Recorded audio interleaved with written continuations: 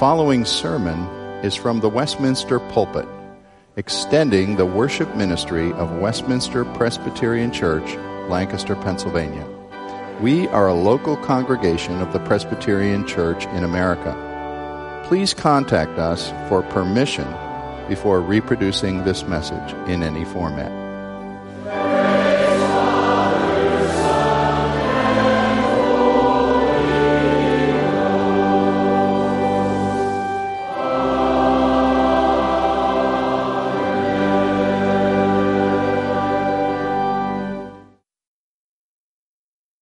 A short text today. I'm just going to read John 7:37 through 39. Listen to the word of God. On the last day of the feast, the great day, Jesus stood up and cried out, "If anyone thirsts, let him come to me and drink. Whoever believes in me, as the scripture has said, out of his heart will flow rivers of living water." Now this he said about the Spirit, whom those believed in him were to receive, for as yet the Spirit had not been given, because Jesus was not yet glorified. This is God's holy word. On a recent vacation in Massachusetts, we stopped at a farmhouse near Pittsfield, Massachusetts, that was the home of the author Herman Melville. Always been interested in Melville, a man who had a difficult life. One great book, of course, and some minor ones survive, and found out that he spent a large part of his life depressed, that his works did not sell better. But in the gift shop of Herman Melville's home, I picked up a book by Nathaniel Philbrick called In the Heart of the Sea. It's a novel, actually, but based on a true incident that was apparently well known in the 19th century. The loss of the Nantucket whaling ship named the Essex.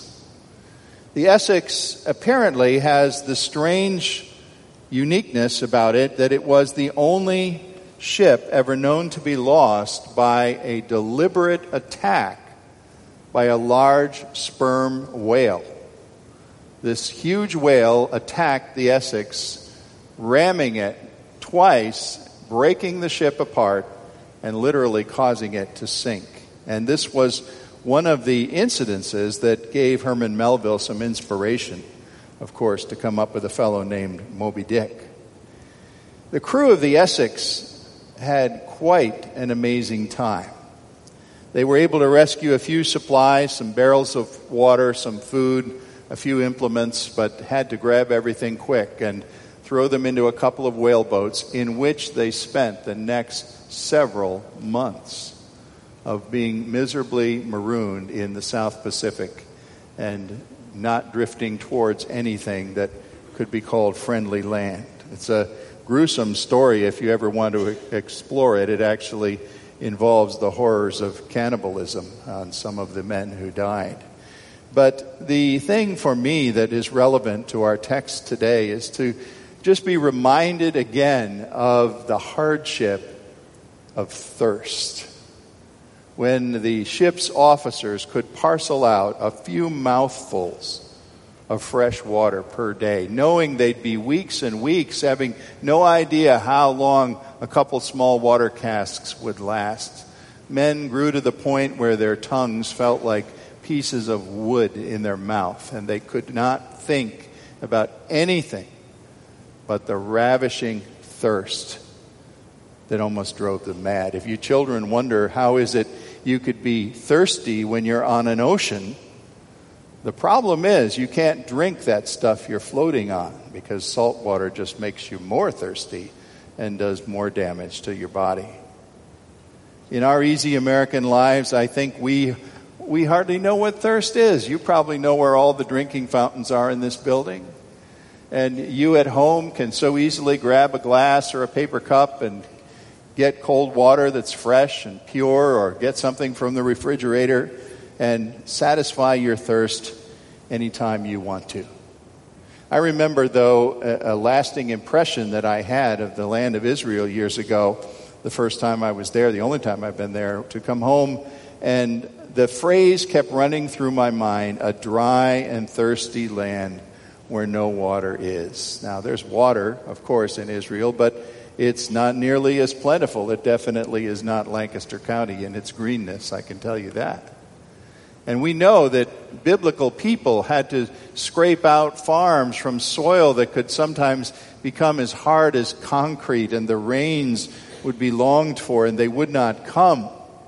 And thus you understand why the imagery is in the Old Testament of He makes me to lie down in a green pasture and leads me beside still waters. Those were idyllic places that for people often would not be seen for long periods of their life. Anything green and wet represented the great blessing of God on people's lives. Well, here in the Gospel of John, we know we've been dealing with symbols, especially chapter 6 covered so much about Jesus as the bread of life, coming out of the feeding of the 5,000 and then getting into the things he said about eating my flesh, drinking my blood. We know he wasn't speaking literally, but yet graphically wanting us to understand that we had to become united to him in our faith, to literally take the life of Christ into ourselves. And now, as we come to John 7:37 and following, we have another image being raised by Jesus. One commentator says it's as if there's an invitation here that ought to be written on every Bible page in letters of gold. As Jesus says, if anyone thirsts, let him come to me and drink. Whoever believes in me, as the scripture says, out of his heart will flow rivers of living water. I want to give you a simple consideration of this today in terms of first seeing a great need you must recognize, seeing also a sure remedy for the need, and then seeing a lifelong source of satisfaction. First of all, a great need we must recognize. When I think of being thirsty and different images and different experiences in my own life, I realized sharply, once again, I hadn't remembered this for years, that my mom was one who would not usually buy carbonated beverages for our house. I grew up under great deprivation. A mom who said, we called it pop in my part of the world. I've lost that term a long time ago, but it was called pop in Western New York. No pop. Not good for you, costs money, won't buy it.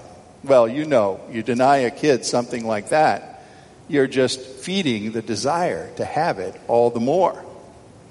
Thankfully, I had a grandmother. And I would visit Grandma and Grandpa's farm, go there sometimes to help out at age 10 or 12, bring the hay in from the field, hot, dusty work.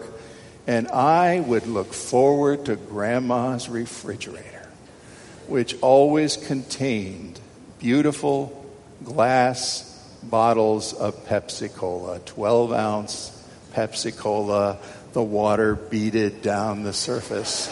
And when I came in from the hot field, I knew what was awaiting me, and I knew the best secret of all, that it wasn't Mom guarding that refrigerator. It was Grandma, who didn't care how many bottles I drank. Thank you, Grandma.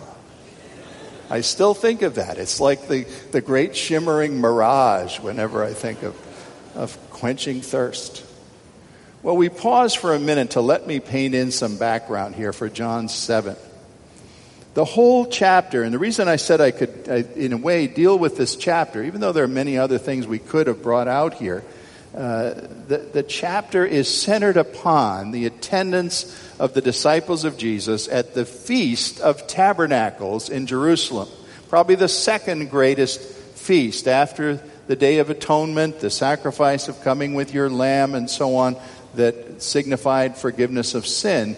The Feast of Tabernacles was another annual feast. It was basically a harvest festival, and it was a joyful time.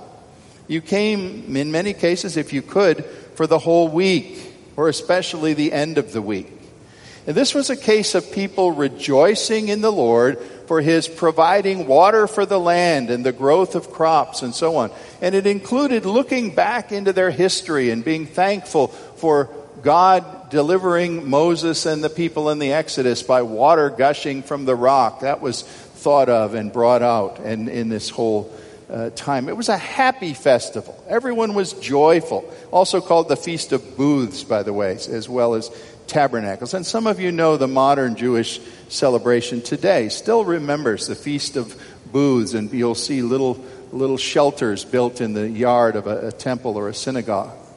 Well, one of the things that happened that's significant for you to know and really frames the words of Jesus here is what happened at the end of the feast. A group of priests wearing white robes would go down to the pool of Siloam, a water source there in Jerusalem, and the chief priest would have a gold-plated, or maybe it was solid gold, I'm not sure, but it was definitely a gold pitcher. And he would take it and dip it in the pool of Siloam, and then with a great ceremony, they would carry this pitcher of water up to the temple and to the altar of the temple, singing psalms of praise as they went. Praise for God being fruitful, bringing fruit to the land. Isaiah 12:3 has a theme of it. With joy you will draw water from the wells of salvation. And then when they reached the altar, the climactic enactment of this whole week of celebration was the priest taking the pitcher of the gold pitcher and literally splashing the water over the entire great altar, and it would run down the altar of God, and the people would rejoice. Now you have to have that in your mind. And if you do have that in your mind, then you have to picture Jesus, who, by the way, if you want to go back and read the earlier part of this chapter, you see Jesus didn't go up to Jerusalem for the early part of the week. He came late. And remember also that he was always avoiding unnecessary publicity. People were wanting to make him a king or, somehow gather around him and do things he wasn't seeking, and he said no and disappeared. Here he is, coming to the last day of this feast in Jerusalem, a crowded place full of throngs of people, in the temple court apparently, on the last climactic day of the feast. Verse 37, what I've just described to you has happened. The people have that celebration, the pouring of the water from the golden pitcher, in their mind when Jesus steps forward in the public square, raises his voice in a way that many would hear him say, if any of you are thirsty, let him come to me and drink. Hardly an act to avoid publicity. All of a sudden, Jesus is doing something very bold. Speaking about soul thirst, of course, the kind of thirst that Psalm 42:1 says, my soul thirsts for God, for the living God. Where shall I go to find my God? And Jesus says, if this is a thirst you are familiar with, and he knew that many would be, if you're thirsty for God and you're aware of it, do you know where to find satisfaction? I'm here to tell you, come to me. Drink from me. Familiar terminology, very much like him saying in the previous chapter, eat my flesh and drink my blood, that some people thought was a revolting thing to say.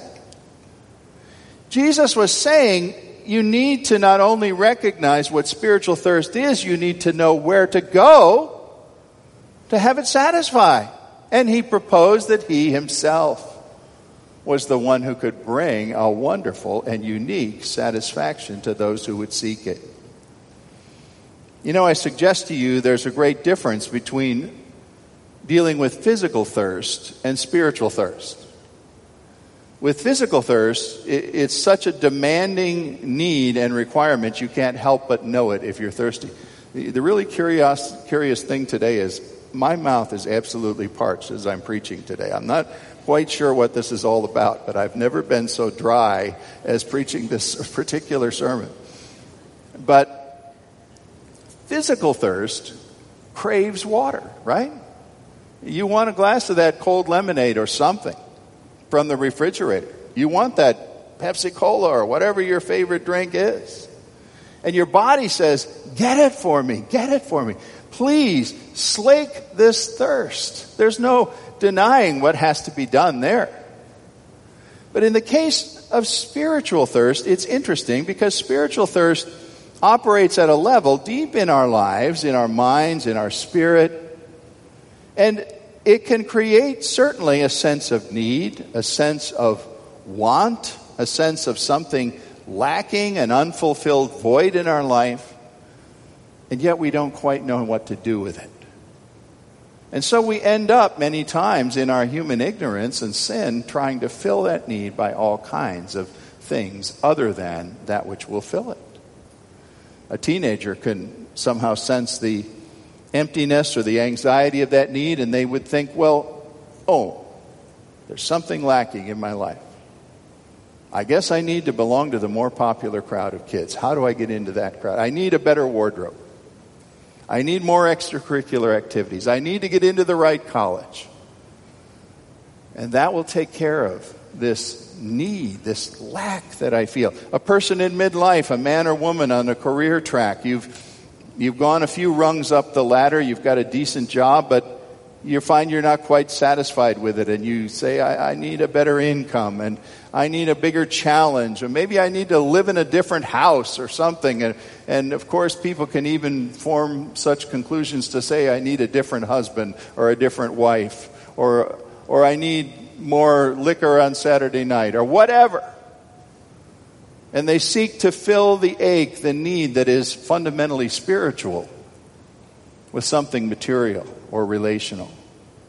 People are always attempting to quench spiritual thirst with something that is not spiritual, and it backfires. It's just like marooned sailors drinking seawater.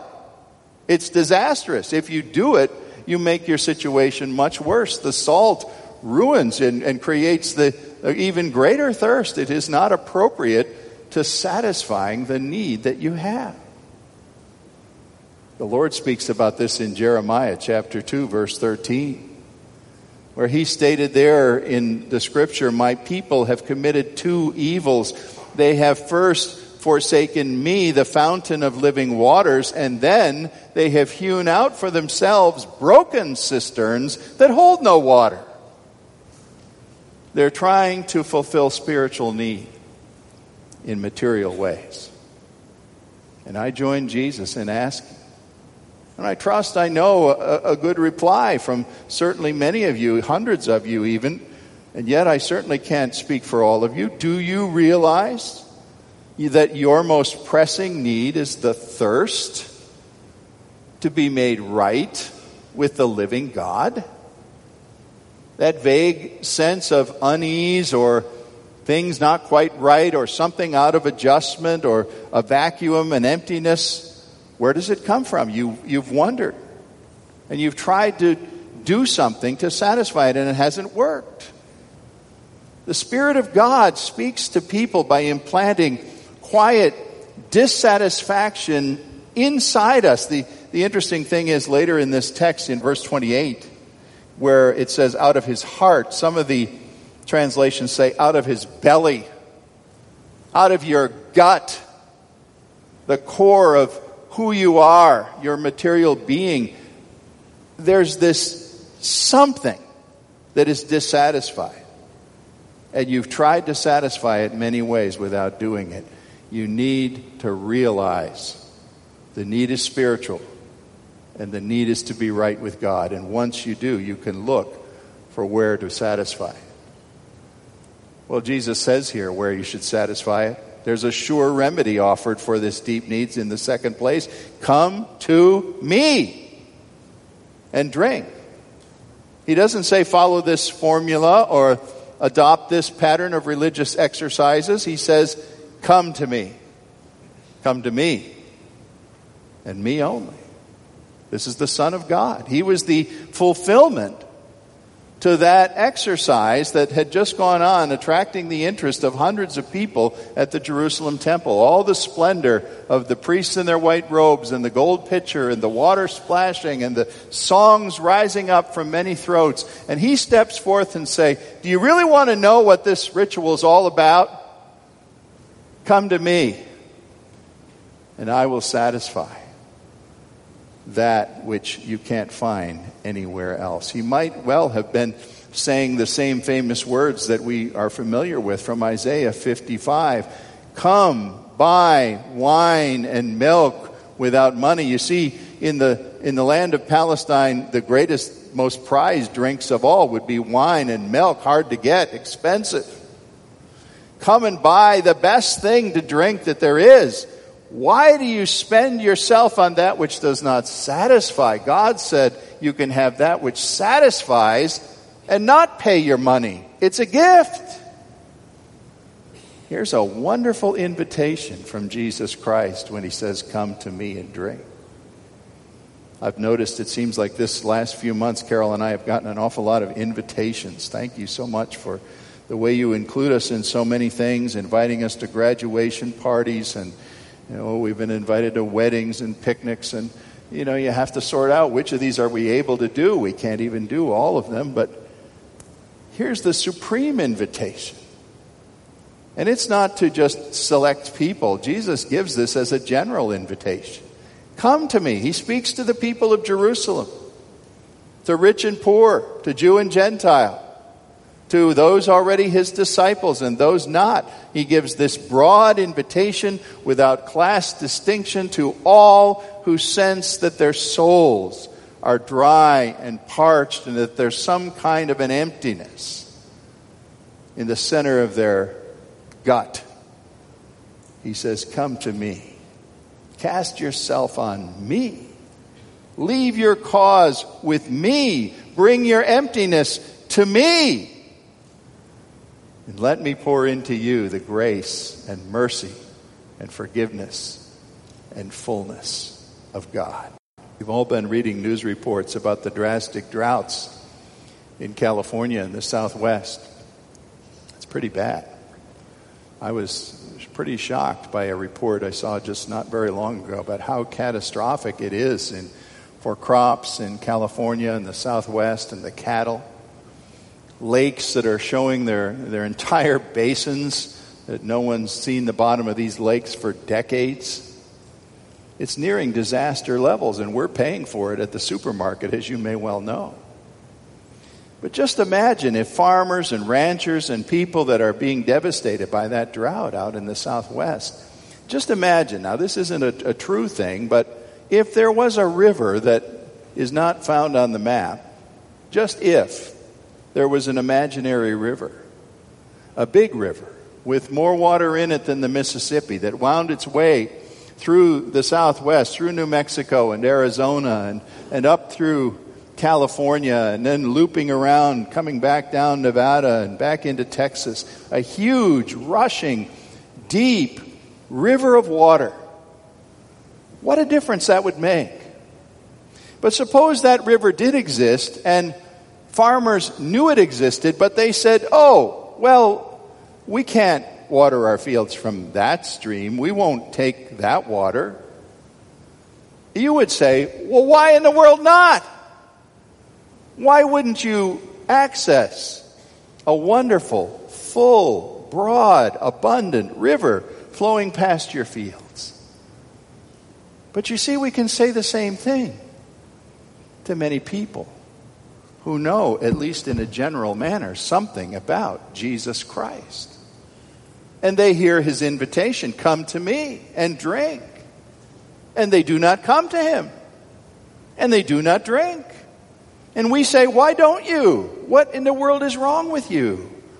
I have come and he's satisfied my need. He's satisfied my longing, one of old hymns says.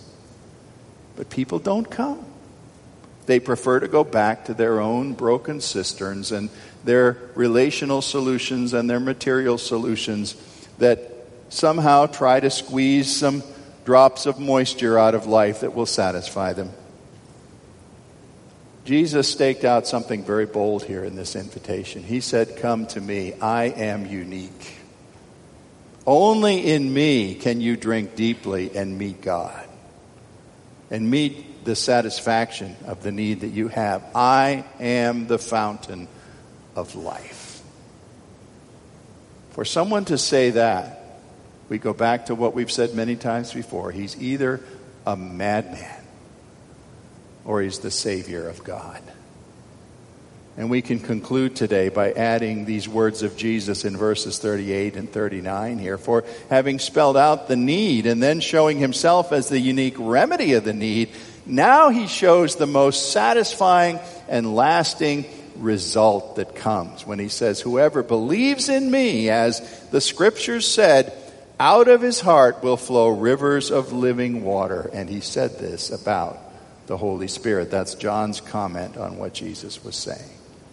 Now, there are many Old Testament promises where this says, "as the scripture said." It's not necessarily quoting one single verse here. We don't know of what one single verse might be meant, but you can think of many things the scriptures would say along this line. Isaiah 58:11.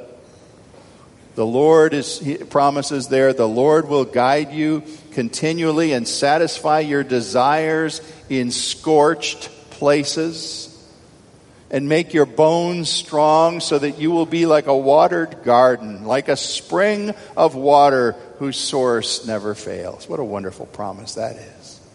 Or Psalm 1, you know that. Psalm 1:3, famously describing the man or woman of God who is said to be like a tree planted by streams of water.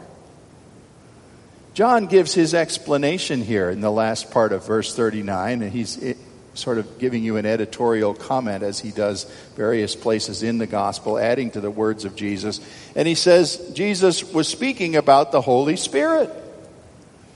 And it would be the Holy Spirit, of course, poured out on the church from the day of Pentecost onward, that every believer who comes to name the name of Christ and say, "Jesus Christ is Lord," says it by the Spirit, or he says it not at all. Paul says in Ephesians, if you have not the Spirit of Christ in you, you would never call Jesus Lord in the first place.